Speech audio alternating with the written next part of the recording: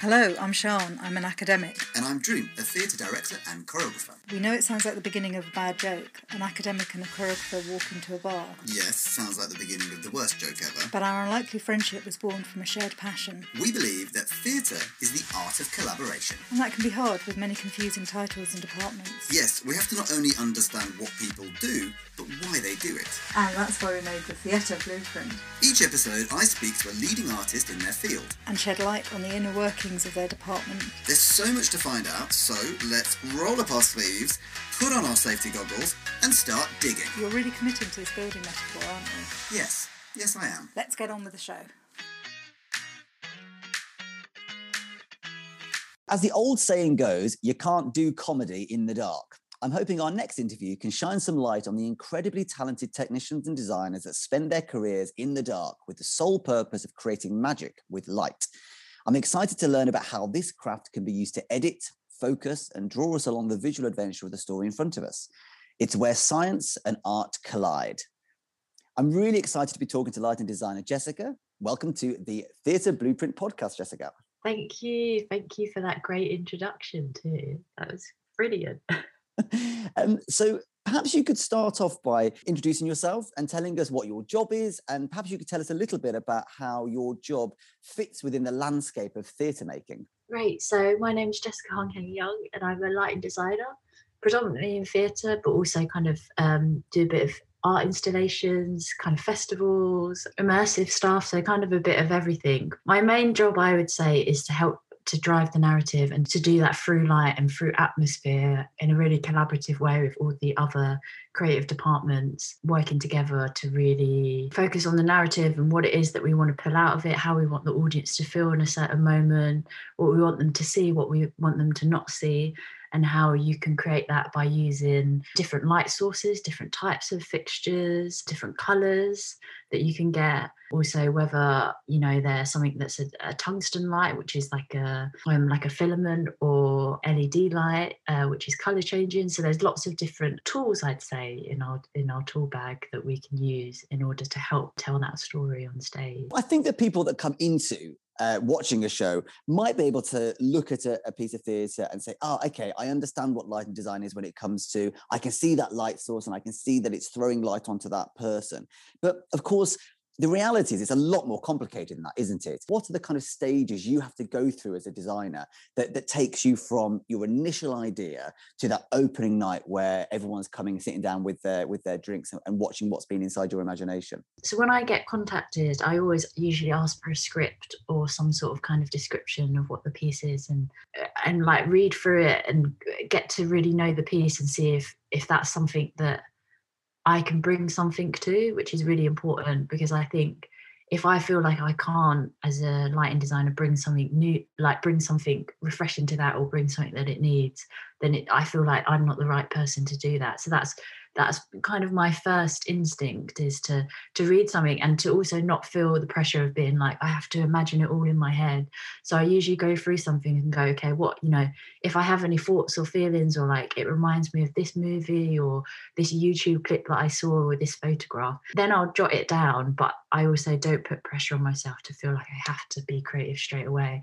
You have to get to know a piece, you have to feel it, you have to, I guess find the fire and the passion of what is driving you to want to help to tell this story on stage. And then the next thing would then be, you know, meeting the director and having a chat with them, or choreographer. And so, you know, you'd have a chat all together and you'd kind of see if you also get on and you gel, and you have the, you know, what's both of your kind of creative instincts, maybe what you both felt about the script, because it's really important that whoever you're working with to help kind of create this, that you're doing it as a team, as a collaboration. Everyone's on the same page and everyone has kind of the same creative endpoint. Otherwise, you'll get something that could look very muddled on stage. It could feel like a jigsaw puzzle with missing pieces, and you want to make it all complete, basically, for the audience. So from there, you know, if you do get on and you do want to work together, then the next thing is meeting the rest of the team. So like the set and costume designer, the sound designer, composer, movement director, and you start having creative conversations together. It's really fun at the beginning because you can chuck all of your ideas on a page, not worry about the budget, just go, right, what's the dream? What is it that we want to achieve? What's everyone's mad ideas? And yeah, and kind of go from there and just have creative chats and keep on going. And then the set and costume designer will go off and, you know, create a set kind of from all of that information. And then throughout that process of getting to what we call the white card or the final model box, which is where the set designer will then present with the director, because they've been in conversations a lot about what the space is and how they formed it all together. And then during that conversation, them also creating it, then sometimes I'll jump in and go, oh, it would be really great if we could incorporate a light within the set that could be hidden somehow, because then that will really help on this part of the story. So kind of throughout it, it's like communication is a really key thing, and openness to everyone's opinions and kind of creative process. And then from the final model box, you kind of then start to go into rehearsals in the rehearsal room. And I personally, for my process, I like to be in the room as much as I can. And I know that other people have kind of their different ways of approaching it, but I really love to be in the room at the start of it when they usually do like table work, or, you know, they get into the nitty gritty of it all, because for me, it's like, I also need to understand the development of that story. Even in a read through on the first day, there's usually a read through of the script. And it's really fascinating because, you know, the actors are coming in, they'll do their thing, and then you sit there and you go, oh my God, I did not hear that when I first read that. And then you're like, this is why they do that. So it's brilliant, but it's really fascinating because then from there you're like, oh wow, like there's so much that I'm hearing within this text.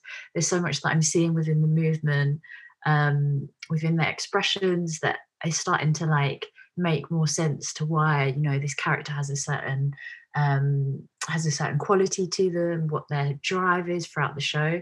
And so from that, taking that, then I don't know, you kind of then start to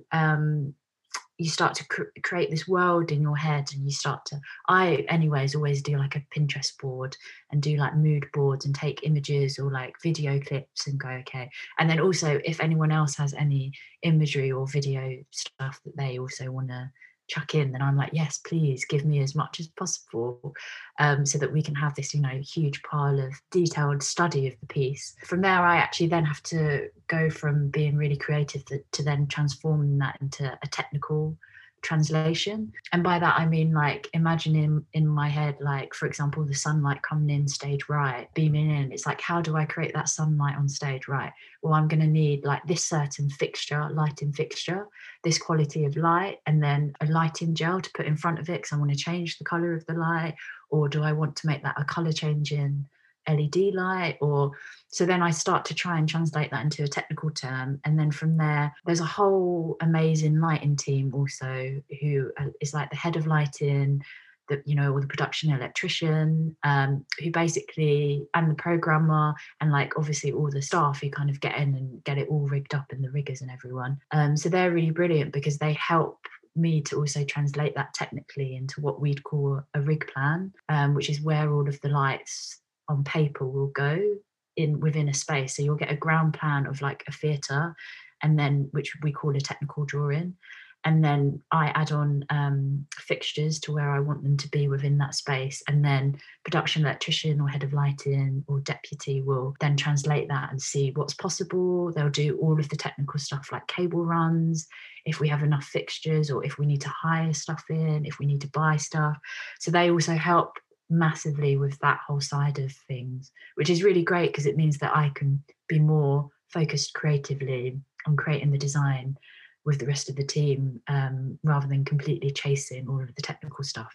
And then from there, then we start to go into the get-in, which is when all the lights get put in, all the set gets put in, all the speakers, and the whole theatre kind of becomes this whole new world, which is really brilliant. From there, you go into tech, where we're putting all the pieces together with all the performers on stage, and it's really fun, but also highly stressful sometimes, because you can get into the space. And also before that, I do a focus. So my focus call, which is where I focus all of the lights to all the positions I need them to be in, which is when the set's all fully up. And that's always a terrifying moment for me. That's like the worst day out of all the days. That and the first day of tech, because they're the days where you go, if what you've imagined in your head will work, because sometimes you imagine stuff because there's only, you can only really imagine it because there's like 3D visualization software, but with theatre, because it's like so subtle with what you need, it doesn't quite get the right intensity, the right texture. So then you get into a space and you discover new things about it that you just never imagined in your head.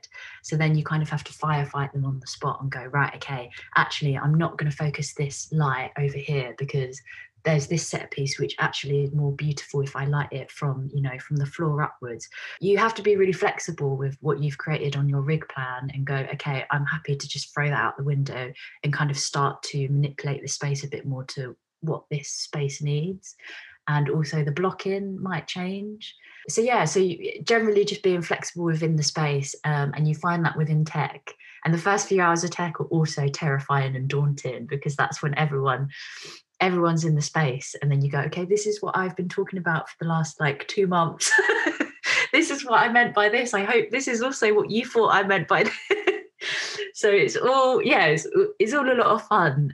It's all a lot of fun, but also terrifying. And then you get into the preview stage where you have an audience in the evenings, and then you have a note session the next day where you get to edit all of your stuff. And then, like, you know, that's also previews, is where you experiment with ideas. So I always say, like, if there's an idea that I have, but you know, someone, you know, the team is kind of like, oh, I don't know, I don't really get that, then I'm always like, let's do it for one preview, let's do it this way, and then for another preview, let's change it and see how we feel. Because it should be flexible, and it should be something where you play. You should always feel like you can play within that space of time, even though it's highly pressurized and sometimes you don't always have a lot of time. But yeah, and then you get to press night, which is finishing night for us, but not for obviously the performers and the rest of the team. I have to say, hearing you talk about tech, I mean, literally, I just start sweating thinking about it. I mean, what I think for a lot of other people in the arts that are maybe in the more kind of performance side of things, you know, we go into this sort of like little cocoon where everything's kind of this very small, private, safe environment, and it's very intimate. And, you know, your time, you know, as a lighting designer, you're kind of like, your very first thing you ever do is so public, you know, and I think that just makes me sweat. Could you explain a little bit about like what the programmer does and how that's different to what your job is in terms of how that person kind of inputs the information? Because they have like a big like computer desk. It looks really, really daunting yet impressive. Oh my God, yeah, it's so daunting. I find it scary every time I see it. So yeah, it's a lighting desk, which is essentially like, if you think of it as like the brain of all the lights. So it controls all of the lights and all of the information that goes to it and all of the data. So a programmer who will work with me will essentially, I always call them like a translator. So they translate my gobbledygook into the lighting desk as like proper information, like syntax for the desk to understand, and then spits that out to the lights. And then from there you record what we call cues, which is like storing information in these different kind of chunks that you then give to like deputy stage manager, who then calls the show and says, you know, Q1. So that will have your first state where, you know, that information is recorded in Q1, Q2, you know, your second state. So a programmer is so crucial. The way that they interpret what you say into the desk is so incredible. They have literally learned a whole new language. And also I'm terrible for going like, I need an effect to be like boom, boom, boom, and do like loads of sound effects. And so many programmers just understand what you mean by that, which is so brilliant and so clever. Yeah, they can make or break a show like very easily, and a tech, for example. And it's so brilliant when you work with a programmer that you also really gel with and you really get on with, because then you have that shorthand that you develop together and you understand how each other works and you have that trust. Because there are some things, for example, you know, I could ask for a really complicated effect that takes a long time to program. And, you know, the programmer will understand that, you know, a tech is a really short amount of time sometimes, or there's a lot of time pressure, or so they'll go, look, you know, I'll put this in my notebook as a note that I'll work on this later so that we can move on within the piece. So there's that trust of like, okay, great, I will do that later. Just, you know, let's move on. So there's a really good relationship that you have to have with your programmer. And they're incredible. Programmers are very rare to also find. I remember, you know, whenever I'm in tech, and of course as a director or as a choreographer, you feel responsible for like making sure that you get to the end of the show by the time tech's finished. So you kind of feel like you're this person that's like making sure everyone keeps going forwards. And hearing you now talk about the process with your programmer, it makes so much sense to me, because often there'll be a moment in tech where, you know, the lighting designer will say to me, "This will happen, Drew, but we're going to move on now," you know, because they know that I'm like tapping on the microphone, wanting like, why aren't we moving? Why aren't we moving? So it's interesting how much your job as well, it's not just kind of, so you have an artistic vision, you have a team of people that are helping support that vision for you, but also because you are essentially the lead creative voice in your department, you're still having to balance and negotiate that collaborative relationship with the other heads of their departments. You know, I've been there where, you know, a costume designer's nagging the lighting designer in tech because they've, you know, the lighting designers put all red light on red costumes, and, you know, it's all that kind of, you know, chaos. That it's so many different things that come into that process. Yeah, I find that really interesting actually, because when I first got into lighting design, very naively, I was just like, I'm just going to do lighting design. That's all I'm going to do. That's all my job. And then the more I've come into it, I've been like, oh my God, how much responsibility you have and you have to take on, and the amount of people that you need to talk to and constantly be communicating with. Because, for example, like in a tech, I'll be making sure that, as well as like talking to my programmer about, these are the lights that I need on, this is the cue number we're going to do on, this is the time that we want to do it in. I also then have to then communicate to the DSM, the deputy stage manager, and go, can I have a cue at exactly this point within the book, and that's cue number XYZ. But then also I tend to also talk to the sound department, because the lighting and the sound desks can talk to each other, and so sound can trigger a lighting cue so that they go together in time. So sometimes then I'll go, oh hey, to the sound designer or composer, like, I'm doing something here which is my cue number X, you know, 4 or whatever, like, do you want to put that with a cue, like, you know, if you wanted to do something, or they might ask me. So there's within tech, it's like you're designing, but you're also constantly communicating with so many different people. So that's why it can take quite a while sometimes when you go, yeah, I'm done doing my cue, and it's like, oh no, but then 5 other people need to do their thing. Yeah, of course, because I guess that, you know, like you said, when it comes to the opening night, obviously your job is essentially completed, but of course your work is performed, is expressed every night following on from that. So, you know, it sounds to me like, in terms of, if we were to build a comparison here, it's almost like through, you know, as a lighting designer is almost like the composer, and the programmer is the person that's writing down the sheet music. And then the deputy stage manager is almost like the conductor, in terms of that you have a creative vision, you have a light-based melody in your head that then gets translated through the programming desk into a piece of visual music on stage that has to be in time with everything else.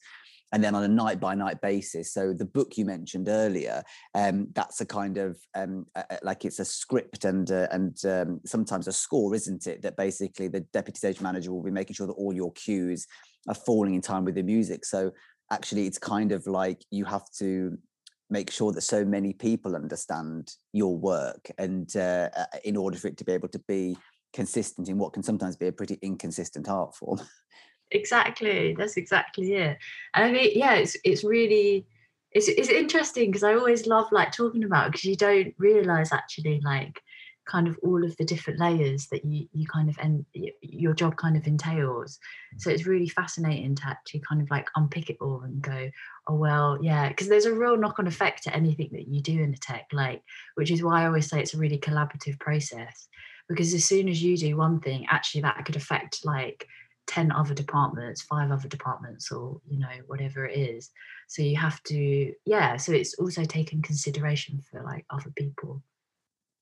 I think, I mean, tech is without doubt my favorite part of the process. It's there that you realize whether you have a team or not, you know, and basically like is all the kind of energy and the ideas and the bonding, like, has it paid off? Because guess what? We've got 3 days and we've got to open a show. Like it's so thrilling, and it feels like one of those old kind of MGM musicals as you're racing towards opening night. So I totally love that. I'm sure there's a fair few people that might be listening to this and going, oh, I had no idea that lighting designers had that much creative input, or like, like, you know, got to work with all these different technical departments. Could you share with us a little bit about how you found yourself in the position you are? Yeah, so I started basically at secondary school. I did GCSE drama because I thought I could pass it very easily. I just didn't excel at any academic subject, so I was like, oh well, then I'll just do creative subjects, and surely they'll be really easy to pass. But it turned out that they expect the main thing that they went to at GCSE drama was acting, and I was so terrified. I was really shy, couldn't remember my lines, got terrible short-term memory, which is not useful. There was actually a technician in the drama department who had like such a basic setup, but Peter Jackson, and he introduced me into lighting and sound. And I completely don't get sound, still don't get sound. But lighting was really fun. I found it really fun. And he was the one who was like, well, you can do this instead of actually doing acting as your GCSE kind of course. So I was like, oh, cool. Well, I don't seem to be very good at anything else. And this means that I don't have to be on stage, get stage fright and like have people stare at me. I really hate that. So I was like, okay, let's like be backstage. And he basically was amazing because there was no one else who was technical on that on doing that course also. I kind of had him teach me everything, and it was like a one-on-one training for year 10 and year 11, which is brilliant. And then I wanted to pick it also for sixth form for my A levels. So I was really lucky enough to kind of, because I'd never ever had any experience growing up in theatre. Like my parents never brought me to the theatre. I didn't know anything about it. So this was just kind of like, just because I wasn't very good at any of the subjects that I fell into doing it. And then I did it there. And then my parents were very adamant that I got a degree, and I was a bit like, oh God, I don't really know what to do as a degree. And then Pete said to me, oh, you can basically go and do this at drama school, which is still getting a degree. So I applied for lots of places that I could do on UCAS, that's what it's called. And I actually did want to apply for Guildhall, but the application form was really long, so I couldn't be bothered. It was like such a teenage view of things, but I was like, it's fine because like UCAS basically just like does it all for you. And then when they were like, when Guildhall was like, or like Lambda and RADA and all of that were like, you have to do an application form that's separate to that because you can't. And I was like, oh, I can't be bothered. It's just like, well, I want to get it done. Then I got accepted to Bruford, and then I just really loved it because I remember my first day when I got interviewed. I was waiting to be interviewed, and I was sitting in the canteen, and this guy just came up to me and was like, hey, how's it going? You look like you're here for an interview. And I said, yeah, I'm really nervous. He said, what are you doing? I said, lighting design. He went, I'm on the lighting design course in first year. And then he got all of his other mates up. He went, hey, everyone. And he got everyone else over from the lighting design course. And they were all so lovely and just really friendly. And they were like, oh no, you'll be amazing. Like, and so supportive. And I was like, that is so sweet that you guys all just came over and chatted. And I was like, that's a really great vibe. So then like, yeah, I did my 3 years there and really enjoyed the fact that like it felt like a community as a drama school. But then I actually left and got a job in retail and worked in retail for quite a few years because I was like, I don't really know what I'm doing with my life. I don't know if lighting design is really what I want to do. I feel like I haven't lived. So I just like got a part-time job and then made it full-time and then saved up money for like a year and then went traveling for like 3.5 months and just like had the best time. And then came back and was like, I really miss doing lighting design. Got back into it. Well, got a part-time job at a chocolate shop, and then finally got my first freelance gig. On that first freelance gig, though, the director basically, after notes on Preview 1, this was like so terrifying. He went through all the other departments and then came to me and said, so Jess, let's have a chat outside. And basically took me outside to go, everything you've done is wrong. It doesn't work. You've completely misread, what the whole thing is. And like, basically it was just like, what you've done is completely wrong and you need to fix it. And I was, as my first proper freelance job, that was terrifying to hear that. Because then I was like, maybe I'm not meant to be a lighting designer. Maybe this isn't for me, and this is really hard to try and get a light design job anyways, because I was doing like some crewing stuff here and there, but I was never really like, I was never very good at crewing stuff, and I'm quite slow at doing all the practical stuff.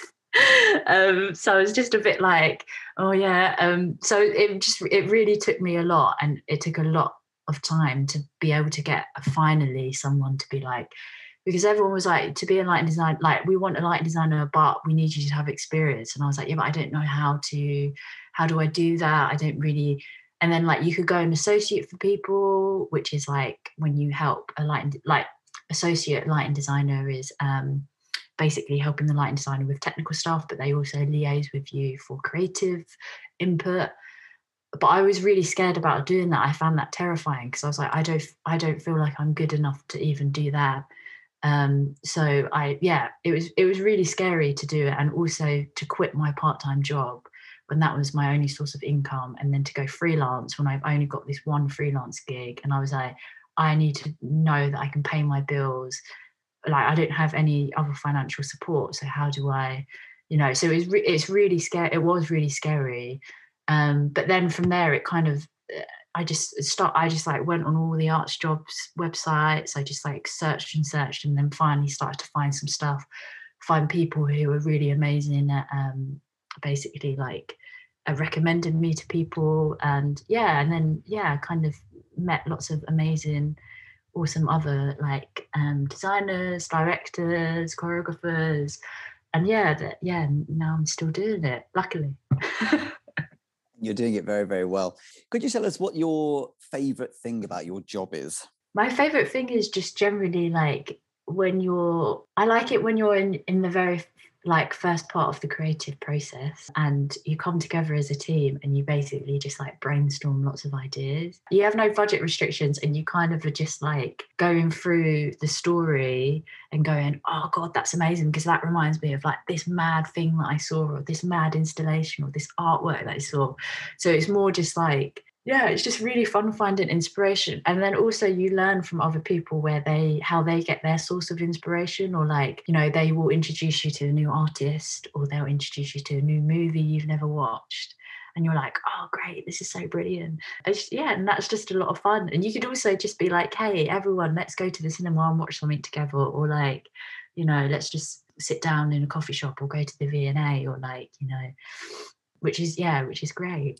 Well, thank you so much, Jessica, for spending time with us today and talking us through your job. It's just so thrilling to hear kind of all the similarities and yet all the completely different things about everyone's jobs within the theatre sector. So I really do appreciate you giving us your time today.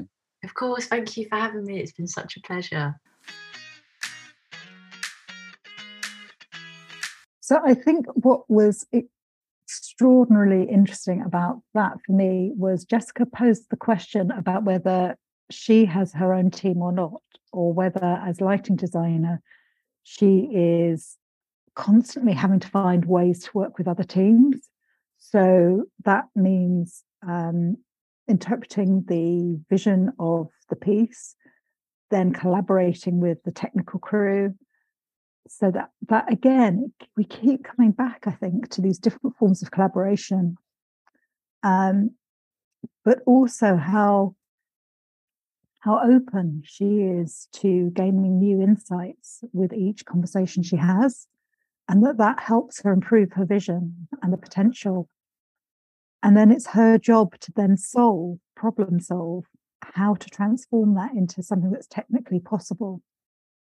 So I love that. I love that about how she works with people in terms of influencing, but then is always thinking about how she won't say something's not possible, that she's going to find the technique and create the technical skill for that to happen. Extraordinary.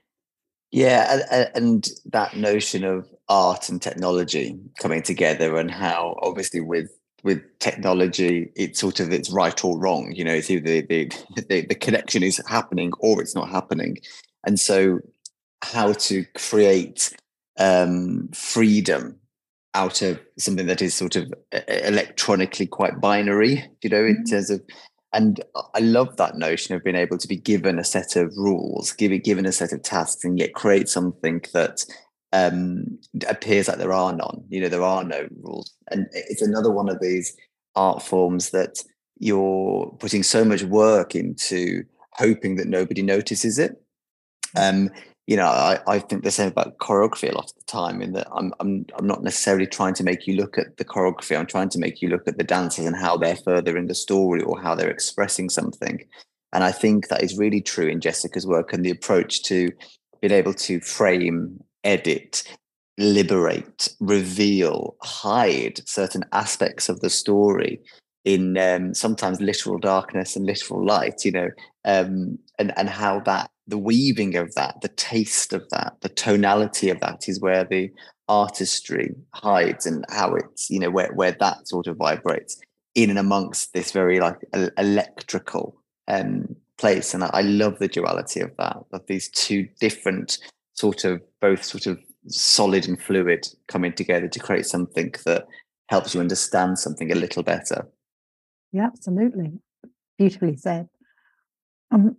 The two other things I think I want to pick up on, one is the ability to improvise. And again, it comes to that knowing your craft well enough to play with it.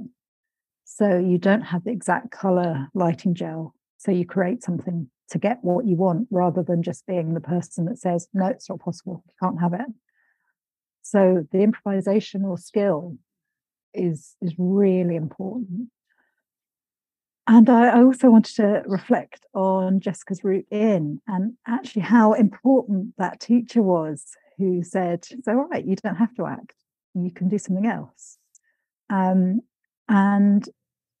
I think her journey to find a profession, a skill set that didn't rely on her having to manage being frightened all the time, but actually also just having that person at school with the understanding of the breadth of roles to help her find what she's excellent at. I'm not sure all of us have had that in our lives.